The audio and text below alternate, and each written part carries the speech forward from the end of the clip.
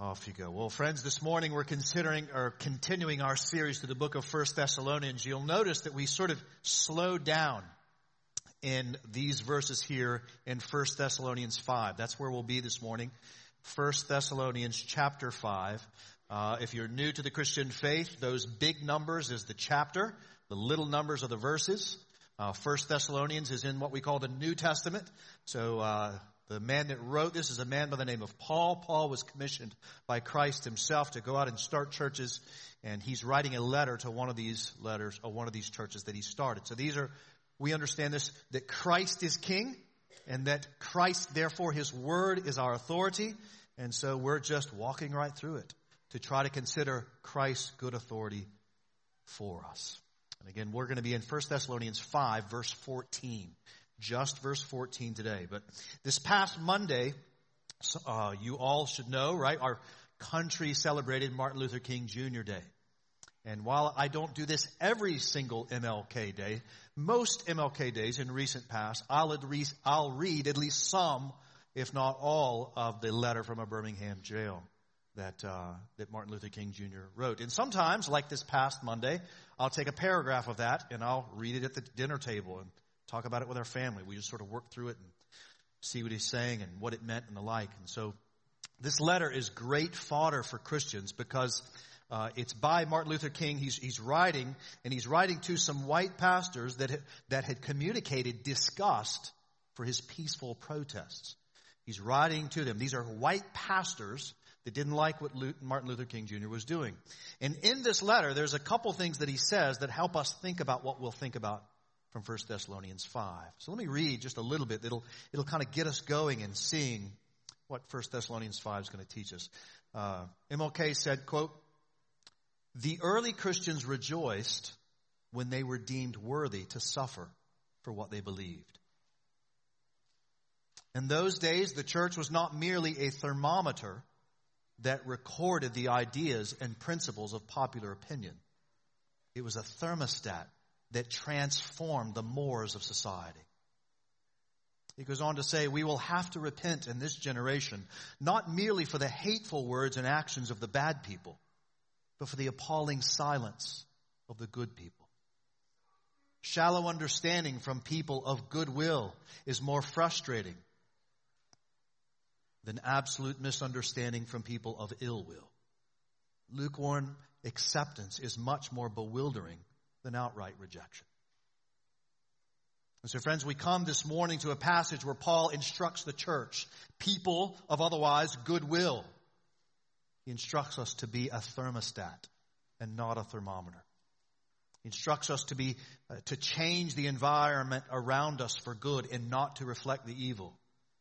He has us to not be silent, to not be lukewarm, but instead to live in the power and the peace of the gospel as we, as a church family, make our way home to heaven. Here it is, 1 Thessalonians 5:14. "And we urge you, brothers, admonish the idle, encourage the faint-hearted, help the weak, be patient with them all." And we urge you, brothers, admonish the idle, encourage the faint-hearted, help the weak, be patient with them all. That's our passage this morning. Big idea. Young people, I changed the big idea, so sorry. But here's the big idea. This is sort of what it's going to be saying. This is what we're going to be thinking about. This idea kind of encapsulates everything below it. And that is Jesus' words in John 13. "They will know that you are my disciples by the way you love one another." That's the big idea. They will know you're my disciples by the way you love one another. How do we love one another? Well, we'll get those instructions this morning. And by that love for one another, we then show that we are the disciples of Christ. That's what we're going to see. 6 points this morning. We're going to move through them efficiently. Here's the first.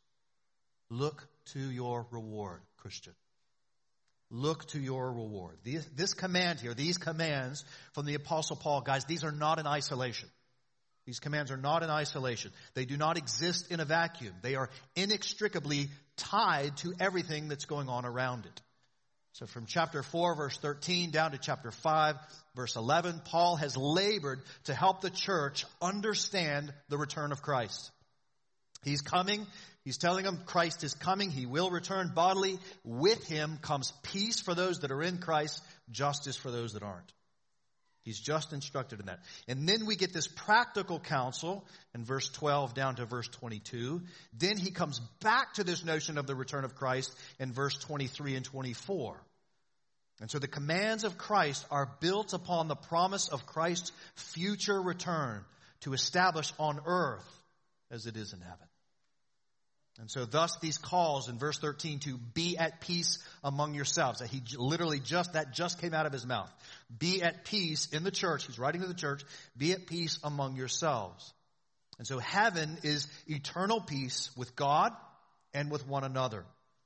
And so the church is to be a community of peace. And therefore all the commands that we'll consider here this morning are done in light of what Christ has done to give us peace with God at the cross.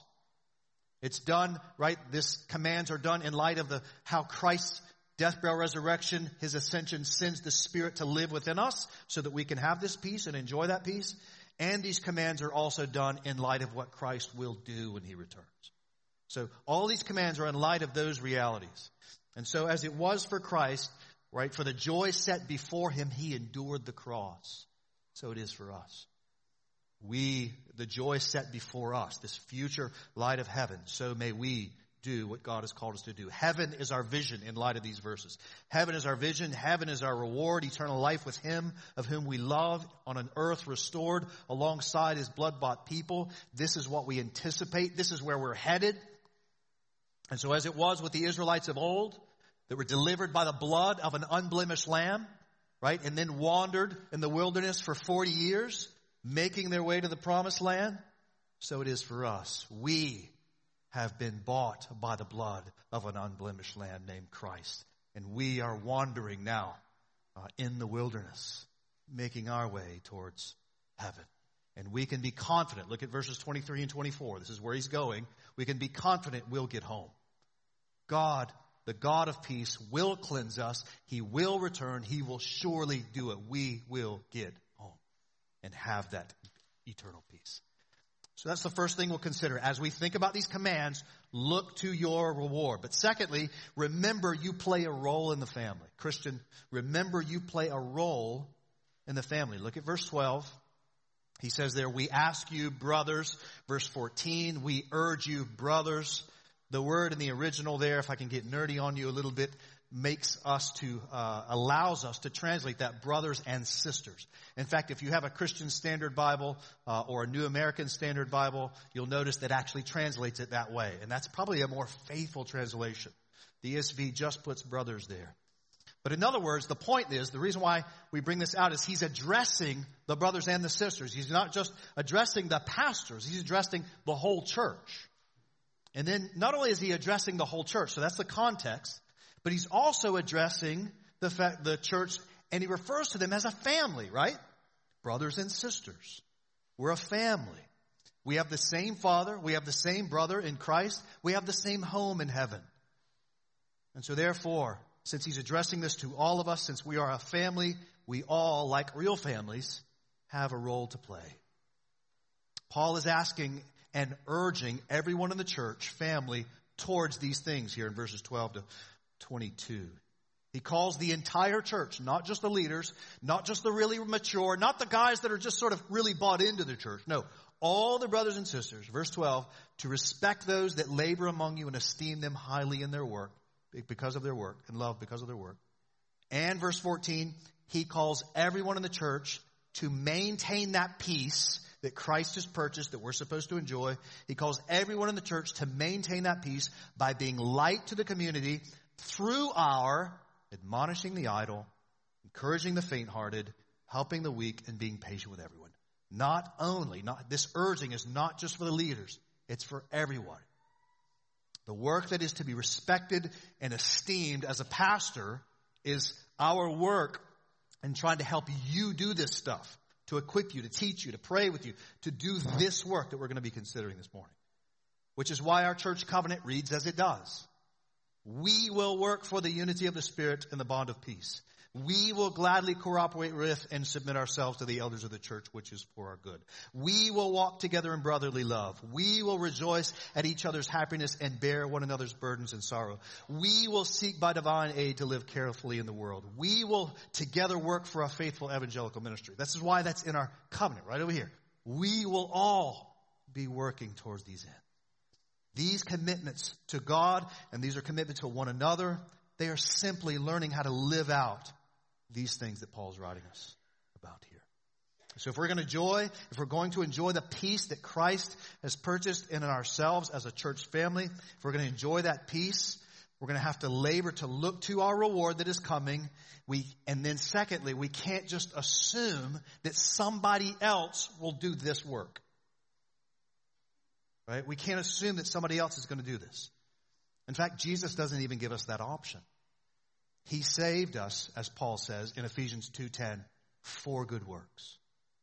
Titus 2:14, we are called to be zealous for good works. James says that if you say that you have faith but no works in keeping with that faith, you do not have faith. As Jesus said himself, he doesn't say just you'll know them by their confession. Remember, you'll know my disciples by the way you love one another. You'll know them by their fruits. So this work that we are about to consider here is from the peace of God in Christ Jesus that he accomplished for us at the cross. Peace with God, peace with one another. We enjoy this peace now looking to our reward as a family. And guys, this is especially true for those of you that are members of this church.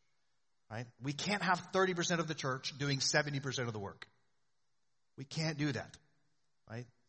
We need all of you to let your yes be your yes and your no be your no.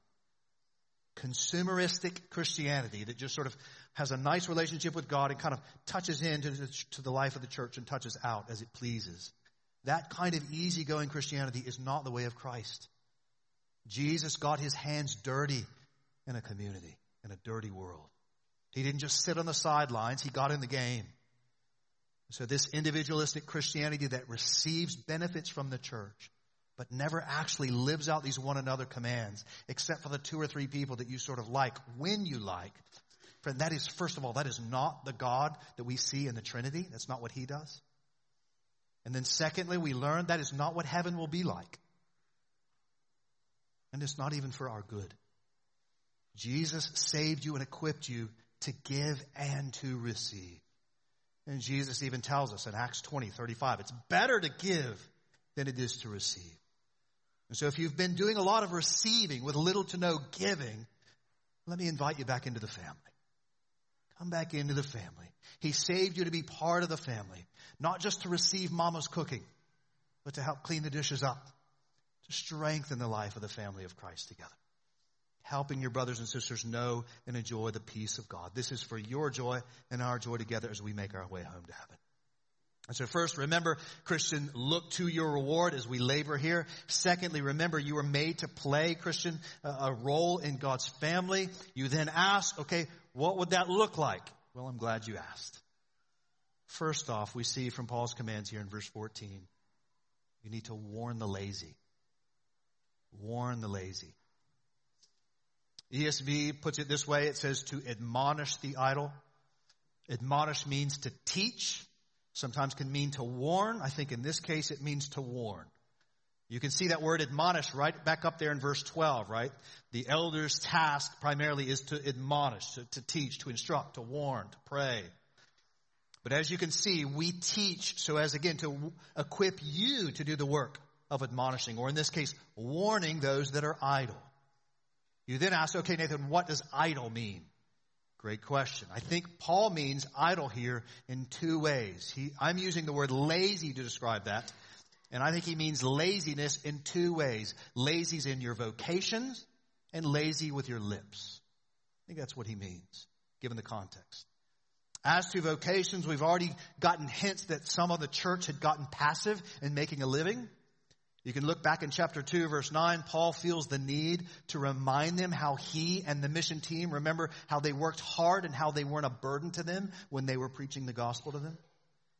Remember in chapter 4, verse 11 to 12, after encouraging them to love one another, Paul says there to aspire to live quietly and to mind or to tend to your own affairs, and to work with your hands, he said, so that they would live properly in front of outsiders and be dependent on no one. In other words, the way in which you guys in the church are not just sort of taken, but you're working with each other, that will then display something about Christ to the world, and you'll have to not be dependent on anyone inside the life of the church. But the clearest meaning of idle is kind of vocational laziness is in the next letter that he writes in 2 Thessalonians chapter 3, verse 6 to 12. We'll think about this later this year.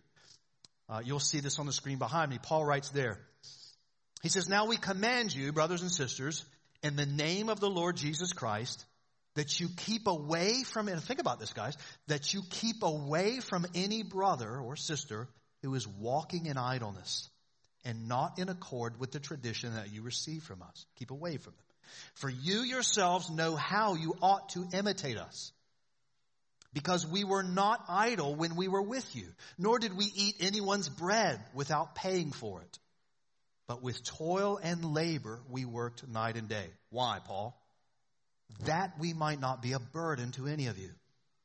It was not because we do not have that right. In other words, we could have done it.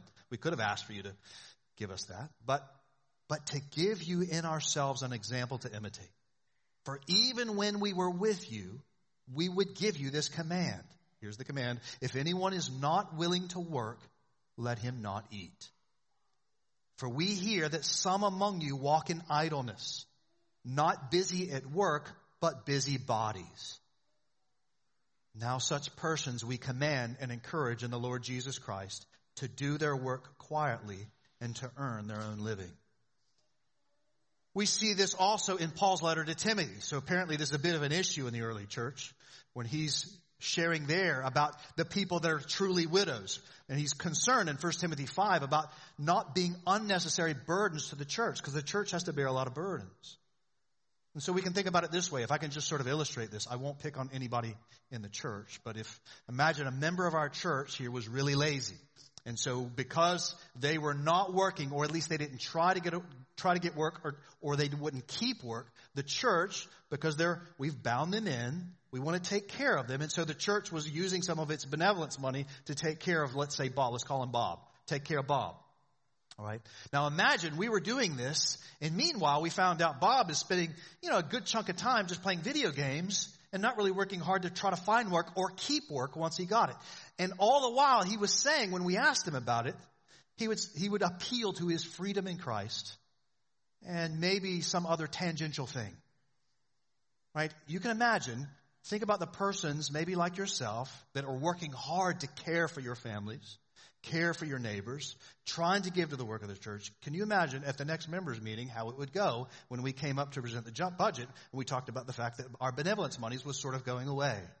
People would probably go, "Hey, what about Bob? What is he doing?" Right? You can imagine how that would then disturb the peace in the life of the church. There's Paul's concern. Bob's laziness would kind of disturb the peace of the church. And it would also, this is important, guys, it would also, that laziness in vocation, in working to make your own living, that also misrepresents God. Right? Because God is a God that what? Works. Right? It also would misrepresent heaven. Remember, we're keeping our eye on heaven. Because guess what, guys? If you don't know this, go read Isaiah 65 this afternoon. In heaven, guess what we will do? Work. But it's going to be a joy. So it's going to be a joy. Go read that, Isaiah 65. It misrepresents heaven, because in heaven we will work. And so if you are able to work, you should. Now, to be sure, let me be clear about this. Scripture does have people that should truly seek to benefit from the church. That should, to use that language, that should burden the church in that way. Orphans, widows, the responsibly poor, the elderly, the sick. But for most of us, we should be working. That, in a way, preserves peace in the life of the church. Therefore, we should warn those that are lazy, telling them that their lives do not match the example of Christ or his gospel or his people in heaven. Tell them to turn from slothfulness and be above no kinds of work, no matter how it might appear, no matter what it might do to your resume. Tell them to repent of that slothfulness, because all work, no matter what it is, as it is done unto the Lord, is honorable. Right? We can think about this, right? Christ himself, the King of Kings, the Lord of Lords, washed the feet of his disciples. All work done unto the Lord is honorable. And so we should warn those that are lazy with their vocations. But secondly, you can see there the call in 2 Thessalonians 3, the warning towards those that are busy bodies. These are what I'm calling idlers with their lips. Slandering, gossiping, lying, complaining about other people inside or outside the church. And I'm sure nobody in here has any testimony of that ever happening in the life of another church. Right? It's so common, sadly, in the life of the church. Thus, the need to be warned of it. Paul describes this in 1 Timothy 5, verse 13, referencing idlers going about from house to house, and not only idlers, but also gossips and busybodies, saying what they should not. And so this kind of idleness, friends, needs warning, because, again, it disturbs the peace of Christ that we are meaning to enjoy in the life of the church. Proverbs 26:20 puts it like this. It says, without wood, a fire goes out. Without gossip, a quarrel dies down. Be the kind of people that doesn't throw wood on the fire of slander and gossip. But instead, be the kind of people that is water to the fires of gossip and complaining and quarreling in the life of the church. And call others to repent of that gossip and that slander. Warn them of words like, let's say, Matthew 7, verse 2-3, the words of Christ. Warn them with this one. When Jesus says, for with the judgment you pronounce, you will be judged, and with the measure you use, it will be measured to you. Why do you see the speck that is in your brother's eye, but do not notice the log that is in your own eye? And so, friends, if you gossip, you slander, you judge, you complain, what Jesus is saying, that same standard that you're judging and complaining about, that same standard will be measured back to you. And remember, right, we all have big, giant planks in our own eyes, don't we? Remember, we have those planks in our own eyes. That should orient our tongues. So if someone says something disparaging or divisive about someone or someone else to you, listen, ask that person if they should be saying such things. And I don't know if you've been in this case. I've struggled with this myself, where I've started to say something like, I don't know if I should say it. Just don't say it. Right? Just don't say it. Just swallow those words. And tell the person, listen, just don't say anything if you're struggling with whether or not to say it. One of the principles I like to keep in mind is I'm not going to share anything with you that I would not say about someone else to their face comfortably. So when people do that, though, as Paul says, to warn them, right, call them to repentance where necessary. And then tell them to go and reconcile with that person. We even have in 1 Timothy 5, if a charge is made against an elder, against a pastor, Paul gives really specific examples about how that should go down. There should be 2 or 3 witnesses, right? Because they have their job because of their character. And so if disparaging remarks are being made about their character, there should be other witnesses so as to bring them down, just in case it is true. But the evil one means to divide us, beloved. He means to divide us by separating us into nice little tribes of different personal preferences and likes, and then just throw rocks at each other. That's what he would love to have us do. Social media has not helped in this. Right? It's making it even easier to throw kind of gas on these kinds of gossipy, idling fires. And we're reminded of the words of Jesus, who said, not Abraham Lincoln, a house divided against itself will not stand. Well, Lincoln said it, but it was Jesus' words first. Pretty sure that's true. So when you're tempted to be idle in these ways, friends, don't do it. Believe the best about one another. Do as Ephesians teaches us to do, and use your words to build one another up, not tear them down. And then seek one another out face to face. Be reminded of the words of James, chapter 3, verses 5 and 6, how a great forest is set ablaze by such a small fire, and the tongue is a fire, a world of unrighteousness. So, beloved, as we sojourn on towards heaven, working together as a family, trying to accomplish, right, as best we are able, the glories of Christ, to image that to others and to one another and to each other. Warn people that are idle in their vocations or in their lips. These are dangerous tools to disturb the peace of the church, and it creates fire in the church, which is supposed to be a place of peace. Which leads us to the next point. Comfort the discouraged. comfort the discouraged. The English Standard Version, what we use here, it says to encourage the faint-hearted. But we need to, it's my ways of putting that, encourage or comfort the discouraged. We get these, right, disturbances of peace. Can be somebody's lazy with their lips, somebody's lazy with their vocations. Well, I mentioned that example with Bob, right? Disturbances come, and what happens? We get discouraged, don't we? Our hearts get faint-hearted. I met with a brother this past week, not from our church, but from another church, where I just prayed with him because that happened to him. He had some idle sort of tongue stuff happen, and he was just very discouraged. And I tried to encourage his faint-heartedness, tried to build him up. Or we can become faint-hearted or discouraged by the people that hate the gospel, what they might do to us. Let's not lose sight of the fact that in Thessalonica, remember, this letter is written to a new church that is experiencing all kinds of persecution and suffering because of their faith in Christ. And so we can imagine maybe some people that Paul are writing to here have lost a member of their family or a loved one because of their allegiance to Jesus. Or maybe somebody had gotten sick because of their love for Jesus, and so they got thrown in jail or something of the like. Something like this. We need to encourage them. Or we might be faint-hearted or discouraged because life's just hard, right? Life is just hard. Maybe our kids don't make the best decisions. Maybe the demands of life are upon you, and life is just hard. Young people, maybe you didn't make a team that you tried out for. I still think of it like yesterday when I didn't make the 7th grade basketball team, partly because I was 4'2". Right? It was incredibly discouraging to me. It really was. It was meaningfully I still think about it. You can think about people, maybe young people in your school that maybe are not kind to you. Maybe they find out that you go to church and they make fun of you. But for the rest of us, all of us, right? Life is difficult. Cancer, car accidents, global pandemics, floods, wars. Life is hard, and since it is, we need to be the place in the church that people can come to be comforted. We should be that kind of place. God sent the Holy Spirit to apply the benefits of the gospel to those of us that believe. Think about that. And what does Jesus call that one that he sends us? He calls the Holy Spirit what? A comforter, right? And so therefore, if you are in Christ, you cannot say, well, I'm above the sort of ministry of comforting the discouraged. No, you have the comforter inside of you. A comforter resides in all of us that believe, and therefore we should be able to then comfort those that are discouraged or faint-hearted. We can think about the ministry of Christ that was so wonderfully like this. Jesus was God coming near to us, wasn't he? To comfort us in our pains and our sorrows. We saw him do this time and again through the scriptures, being a place of comfort to those. Right?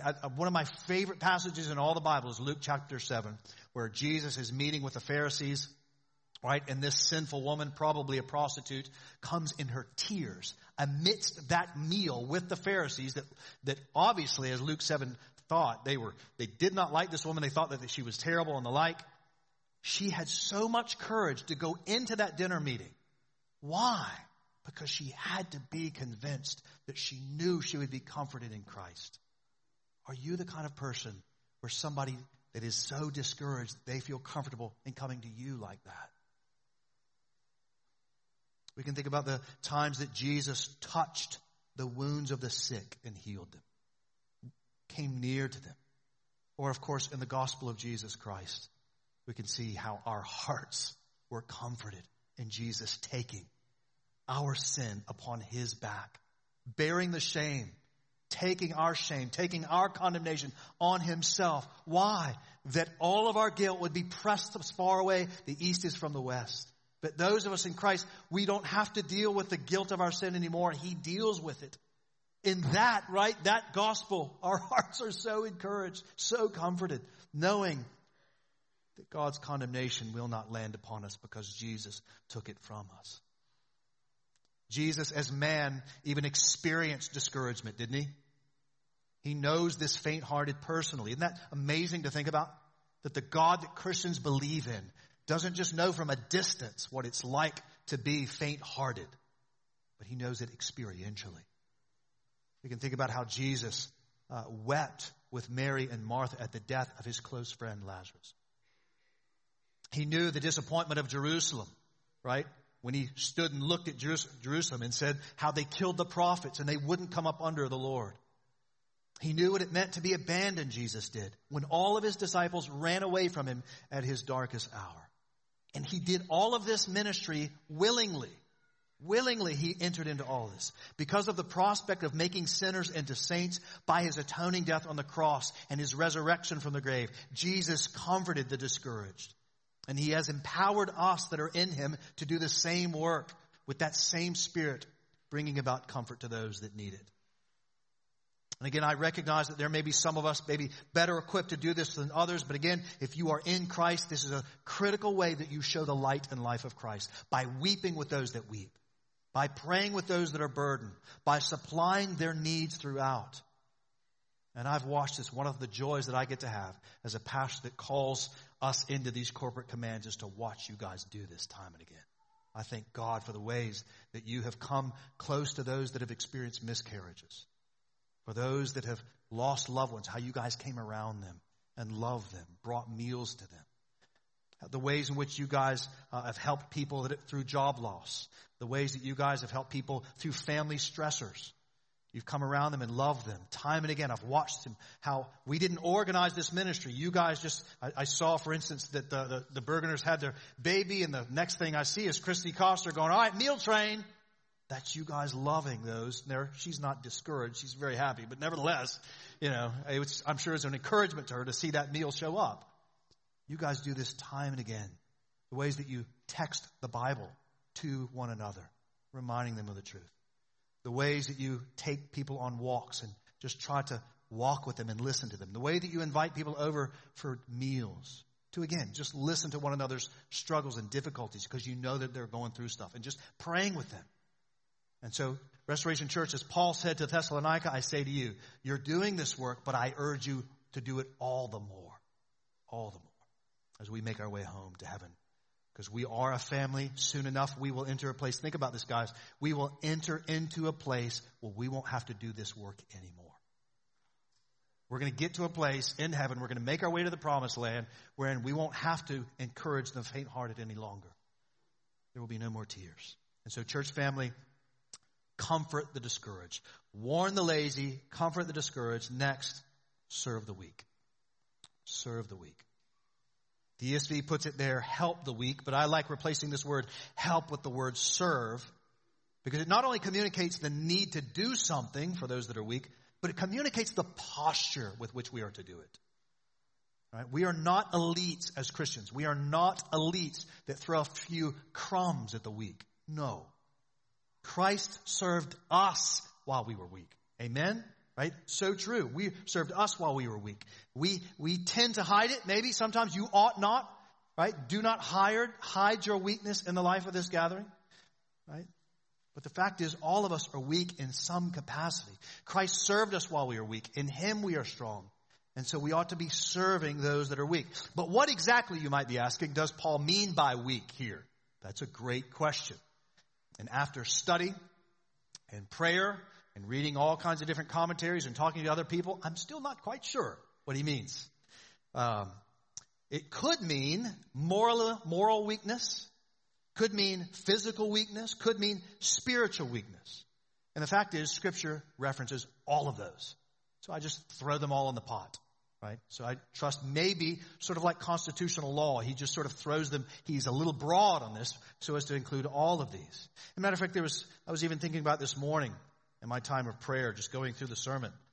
This passage in Romans 15, when Paul says, we who are strong listen to the word, we who are strong have an obligation to bear with the failings of the weak and not to please ourselves. Let each of us, let each of us please his neighbor for his good, to build him up.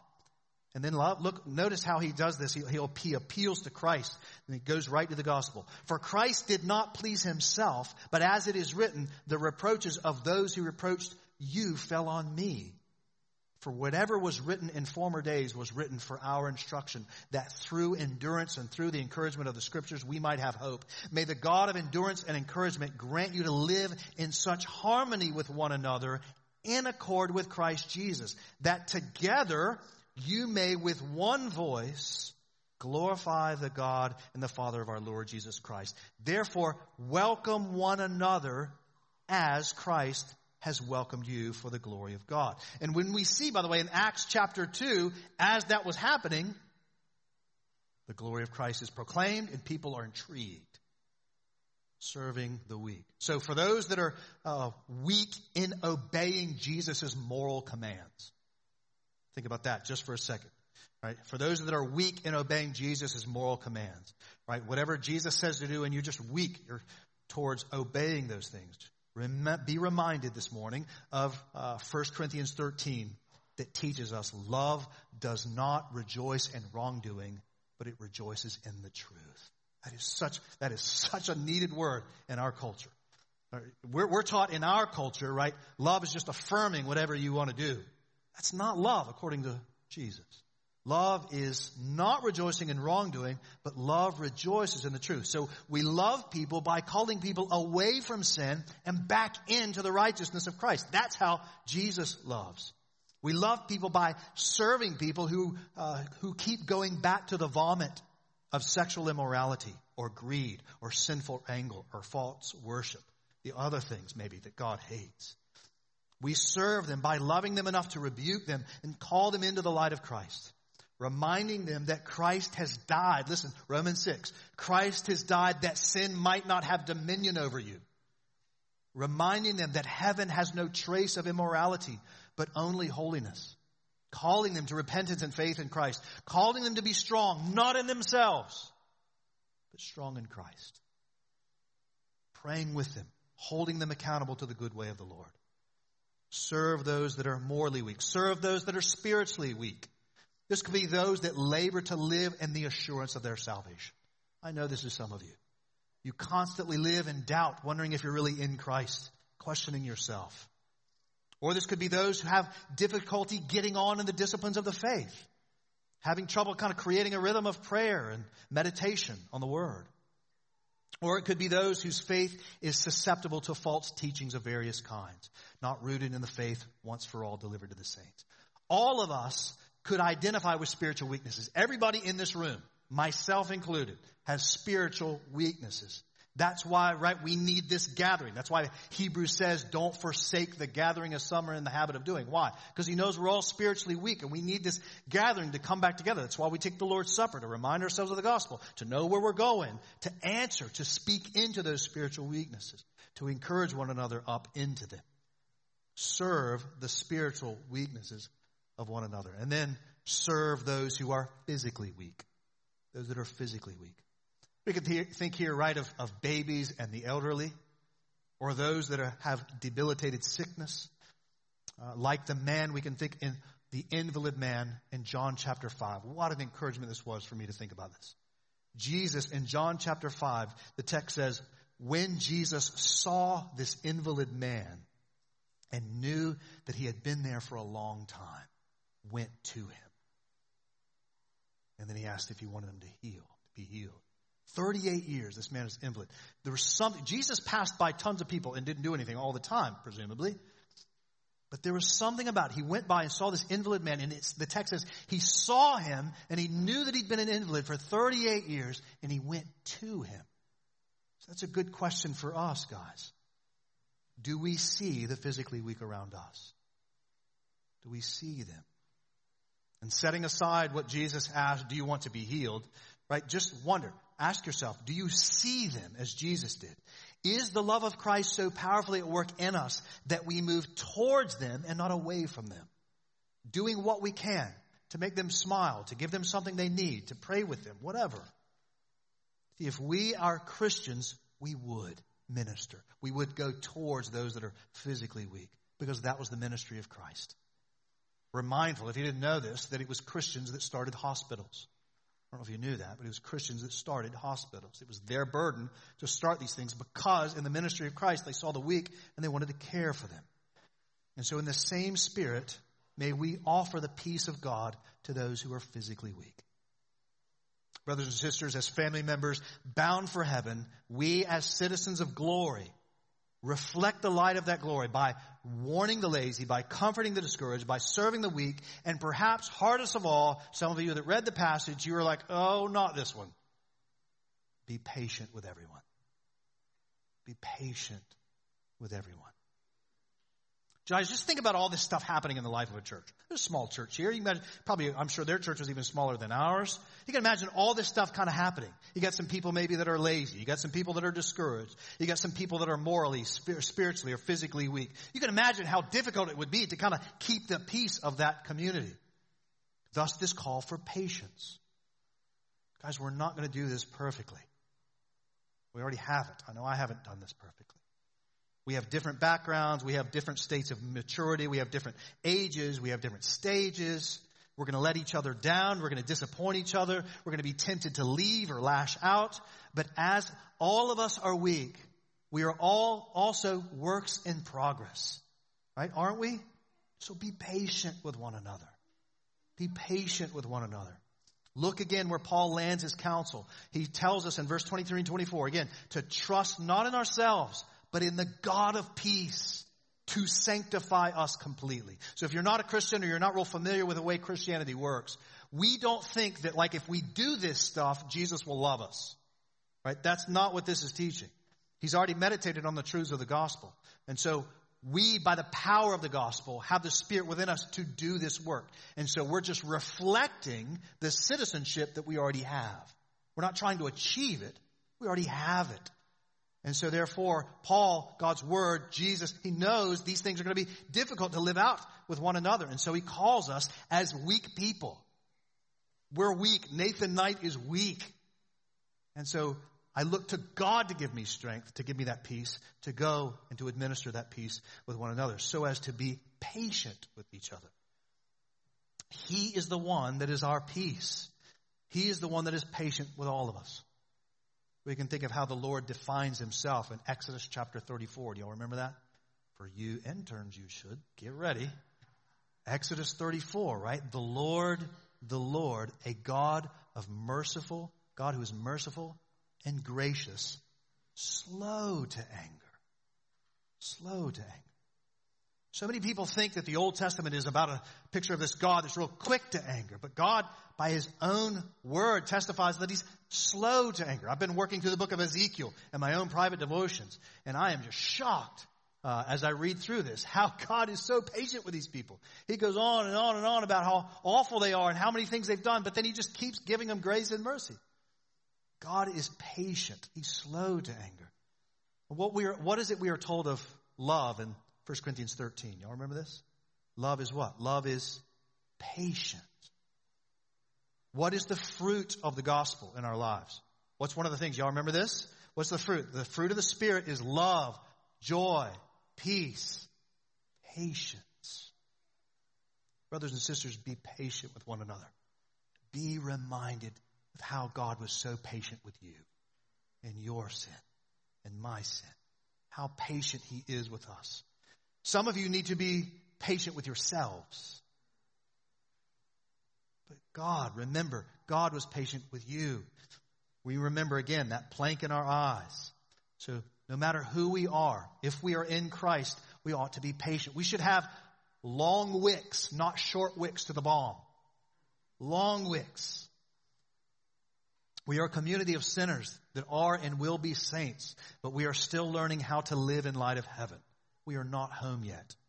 We have not yet gotten there. We've got a lot of things, don't we, to unlearn from our former country. Some of you have moved from other countries, right? You have to sort of unlearn what it's like to live in some of those things, to live in this new country. So we're still learning to do the same, learning how to live in heaven. I don't know about some of you, but I've been married for 21 years on Wednesday. And I'm still learning how to love my wife as she deserves. So it is with all of us. We need to be patient with one another. John Newton says it best. He says, I am not what I ought to be. I am not what I want to be. I am not what I hope to be in another world. But still, I am not what I used to be. And by the grace of God, I am what I am. So be patient with one another, beloved, as God has been patient with you. Beloved, the gospel changes us. It has to change us. The gospel changes us, and it's preparing us for heaven. And we are a family, we are a community of that change as we make our way towards the promised land. But we've got to illustrate the light of that land now, increasingly illustrating that the closer we get towards it. And every day is one step closer towards heaven, our home. So in our life together, we get to be the light that is coming in the return of Christ. And so, beloved, work out the salvation that God has worked in you by your warning the lazy, comforting the discouraged, serving the weak, and being patient with everyone, knowing Christ will complete what he has begun. And again, we're trusting him to do that as we work it out in each other's lives. And friend, if you're here this morning and you're realizing for the first time that you've never really understood the gospel, maybe you grew up in a church, maybe you sort of are familiar a little bit with the gospel, and some of this is sort of sieging upon you. Some of this is sort of showing you, I don't know that I really understood Jesus. I didn't understood Christianity. I didn't really understand the gospel. If that's you, let me invite you to do two things. One, stop where you're at right now and pray. And give thanks to God. Give thanks to God that he's revealed these things to you. And ask him in that prayer to see and savor more of Christ. And then the second thing I would invite you to do is to come and talk to us to help us so we can help you know how to follow Jesus together. And we would love to do that. That'd be our joy. But lastly, let me just say this briefly. As we go about in our community groups this week, this is going to be a great opportunity to talk about these things, these four things that he mentions here. So let me encourage you, community group leaders, those of you that are in these community groups, really try to flesh this out, squeeze at this stuff. Try to apply it. What would it look like to do these kinds of things in our life together? What would it look like to help the weak? What would it look like to admonish the idle and the like? But Restoration Church, we are sojourning towards heaven. Our citizenship lies there. And we are a family, an imperfect family, a messy family, but we're on our way. So may we be that city set up on a hill. May we be a light to the world because, as Jesus says, they will know that you are my disciples by the way you love one another. How is it you love one another? Well, here's four ways. Going back to last week's sermon, it goes back to the way in which we see the leadership of the church. And in so doing, as we enjoy that peace of Christ, we so illustrate the glory of Christ and our home in heaven. So may we give ourselves to that work. And I thank God for the ways that you already do.